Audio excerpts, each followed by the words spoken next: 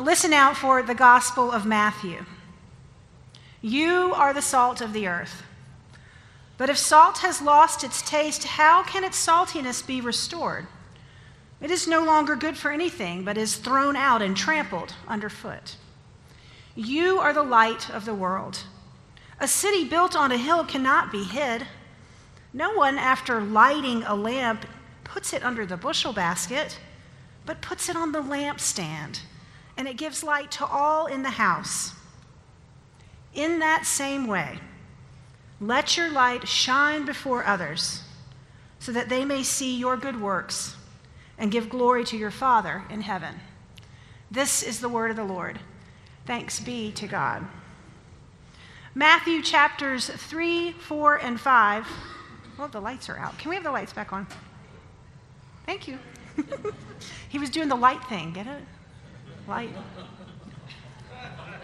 I'm pretty funny. Come on. Let's start over. Matthew chapters 3, 4, and 5 are what are called the Sermon on the Mount. And included in these 3 chapters are the Beatitudes, as well as Jesus' reproof of the Jewish interpretations of the law held at that time. And while we call it a Sermon on the Mount, it really was not a sermon. It was not typed words on a page of paper. Biblical scholars state that it's more to be seen as a collection of the Jesus sayings, his famous one-liners. Jesus was an itinerant oral preacher. He roamed the countryside. He was a wisdom teacher, steeped in the Hebrew prophets and living within the social structures of the Roman Empire's power and domination of first century Palestine. Research shares with us that the Sermon on the Mount are the most important chapters of all of Matthew's gospel because it is the heart and the essence of God's message for God's people. Last week, if you were here in Rejoice, Matt preached about the Beatitudes and unpacked that with us. And those are the scriptures that precede the text we just heard about our charge to be salt and light. The Beatitudes, also known as blessings, are not life goals to be obtained. They are spiritual practices for the inward journey. The phrases and images Jesus shared would have been fresh, unique, possibly puzzling to those who heard them. When Jesus preached about the kingdom of God, he said, "Blessed are the meek. Blessed are those who mourn. Blessed are those who search for righteousness." They did not understand that because they were an oppressed people living under the iron fist of the Romans. How could the meek inherit the earth? First century Palestine and the Roman Empire was a harsh place if you were an Israelite. These messages would have awakened them, stirred something up in them, even also insulted those in power, and possibly upset the religious leaders who were listening too. And yet, the Beatitudes, for those who were listening, heard messages of hope and comfort, symbolic bread for the journey of life that was grueling, unbearable, and definitely unjust. God's whole message of the Sermon on the Mount was to let people know that God cared less about worldly status and trappings of the earthly life, and God cared more about the heart and soul of a person. God, who had come in human form, Emmanuel, wanted them to see what healing mercy, endless compassion, and liberating justice look like through the person of Jesus. That is what Jesus meant when he blessed the people of Israel, who were not in power, who had no voice, were not in control. Except the one last beatitude that Matt talked about last week, Matthew 5:11. Blessed are you when people revile you and persecute you and utter all kinds of evil things against you on my account. Rejoice and be glad, for your reward is great in heaven. For in the same way they persecuted the prophets who were before you. I agree with Matt from last week when he expressed this vision of Jesus kind of circling up the disciples, almost like a football huddle, and talking to them directly and saying these words, "Blessed are you when people revile you and persecute you? I would like to add that I think Jesus was kind of looking over at the Pharisees and going, making a little face. Blessed are you when people revile you and persecute you. I think Jesus had a little salt going on. I think he was trying to make a point.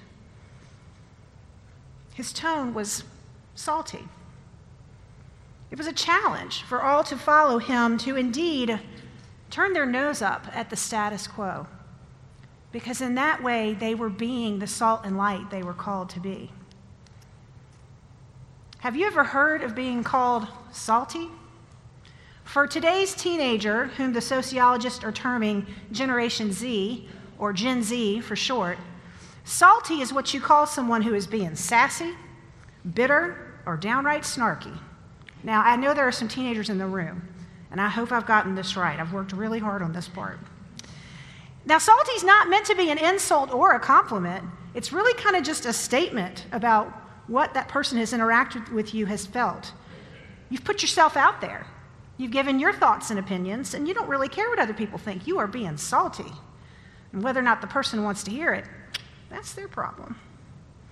Gone are the days when youth wanted to fit in with social norms that were of their peers, or even the status quo that parents were teaching. Oh no, Gen Z is awake, and they are speaking up and speaking out. And they are also sharing some very important lessons with us, the elder generations.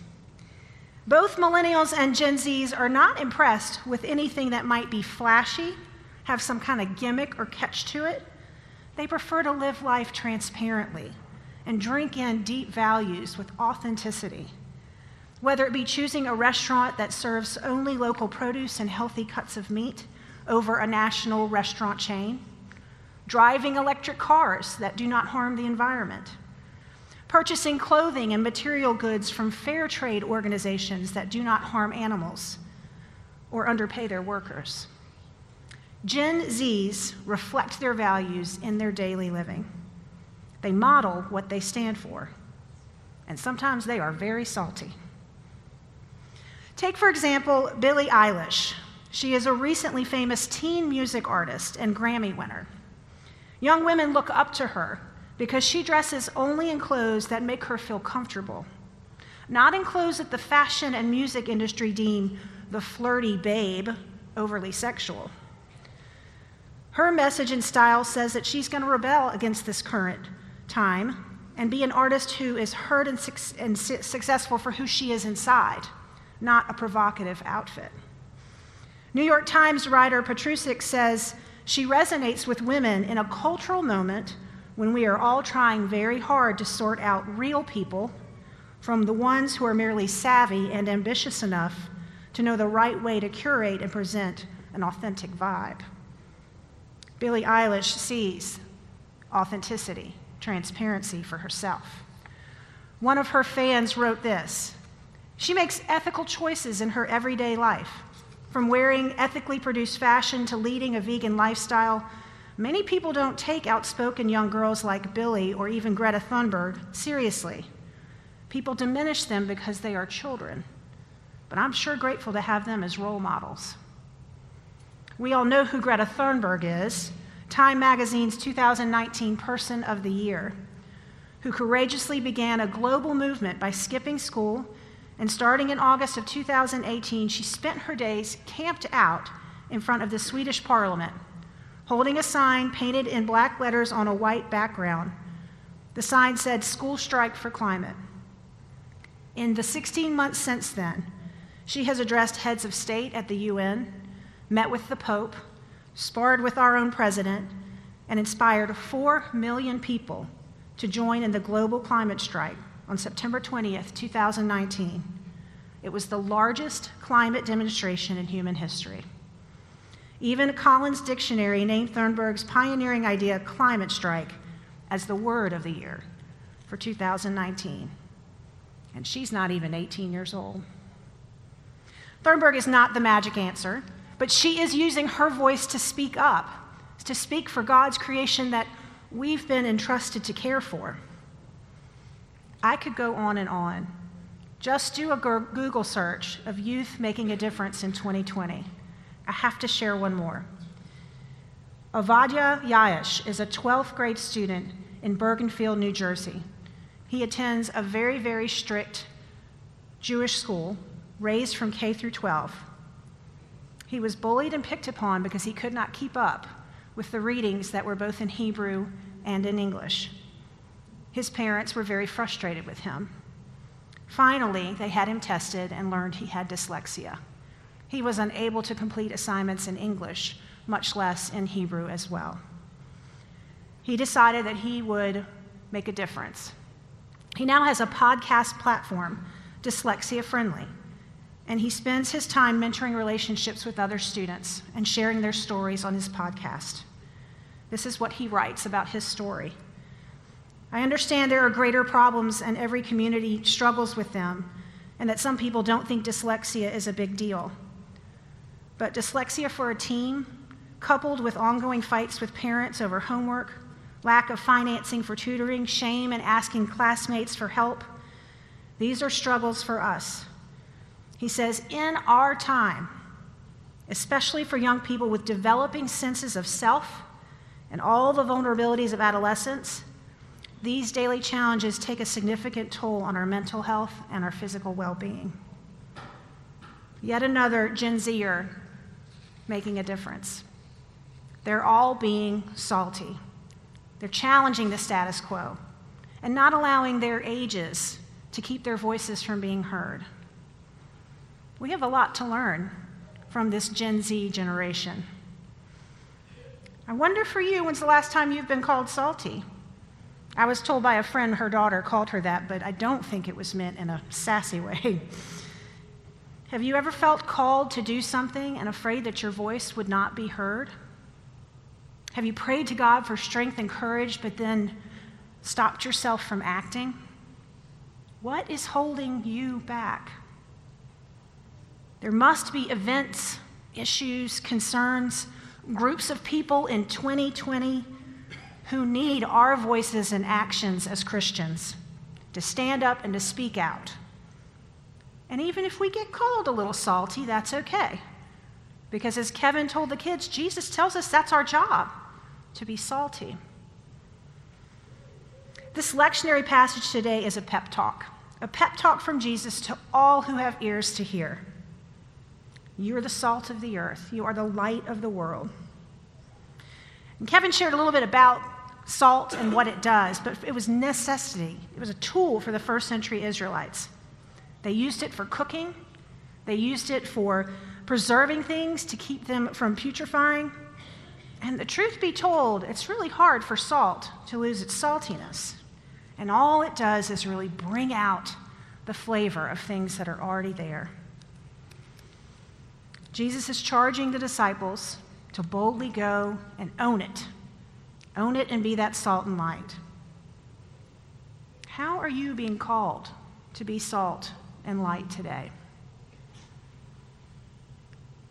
In Luke chapter 19, verses 41 to 46, Jesus laments over Jerusalem. As he came near the city, he wept over it. He said to them, "If you, even you, had only recognized on this day the things that make for peace. But now your eyes are hidden. There will be days that come upon you, and the enemies will set up ramparts around you and surround you and hem you in on every side. They will crush you to the ground. They will not leave without a stone on top of you, because you do not recognize that God is among you." That passage fits well because Jesus can see the future for the people of Israel, the temple that will be destroyed, if they do not speak up, speak out, be salt and light. What do you think Jesus would lament today? And what are you lamenting today? What are the things in our world that desperately need us as Christians to be salt and light? So we're going to do a little something. And yes, I'm going to make you talk to each other during worship. We're going to take just a few minutes, and I'd like you to turn to 3 or 5 people near you, and I'd like you to think about and share with them, what are the things that you think Jesus would lament today in our society? What are the ways that we are being called as First Presbyterian Church and as individual disciples to speak up and speak out, to be salty, to be light? And what do you think is holding us back? So I want you to take a few minutes and find some people near you, and let's have that conversation. We're going to call them holy reflections, and then we'll get back together, and I only have one more paragraph after that.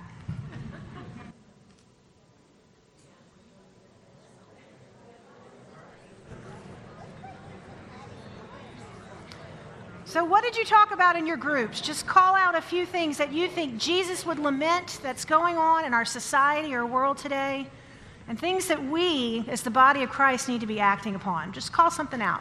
Greed. Greed? Greed. Disrespect. Divisiveness. The environment. Racism. Healthcare. Say it again. I'm sorry. Homelessness, thank you. Any others? I'm sorry, my ears are a little clogged this morning. Yes, aggressiveness and impatience with others, absolutely. Homophobia. Mental health. Polarization. We got a lot of work to do, don't we? Body of Christ, we need to get after it. We are salt and light. Psychologist Jeffrey Kotler wrote a book called Change, and this is what he says about change. When we are anxious about something, sometimes we're not anxious enough to change it because it takes investment of time, energy, and commitment that it's change we something actually really do care about. And the reasons people allow these unhealthy or hurtful lifestyles to go on is people are afraid. Afraid of the unknown, leaving what's familiar and becoming disoriented without our familiar compass. Fear of repercussions, leaving us jobless or friendless, isolated or shunned. Fear that the issue at hand is not really ours to take charge of. Somebody else smarter, who has more power or resources, ought to tackle that. Who am I to speak up and make change? We are the disciples of Christ. Who are we not to? We will not live in fear. We have been claimed by the one who is eternal and is always with us, and it is our charge and our challenge. Go and be salt and light today. Amen.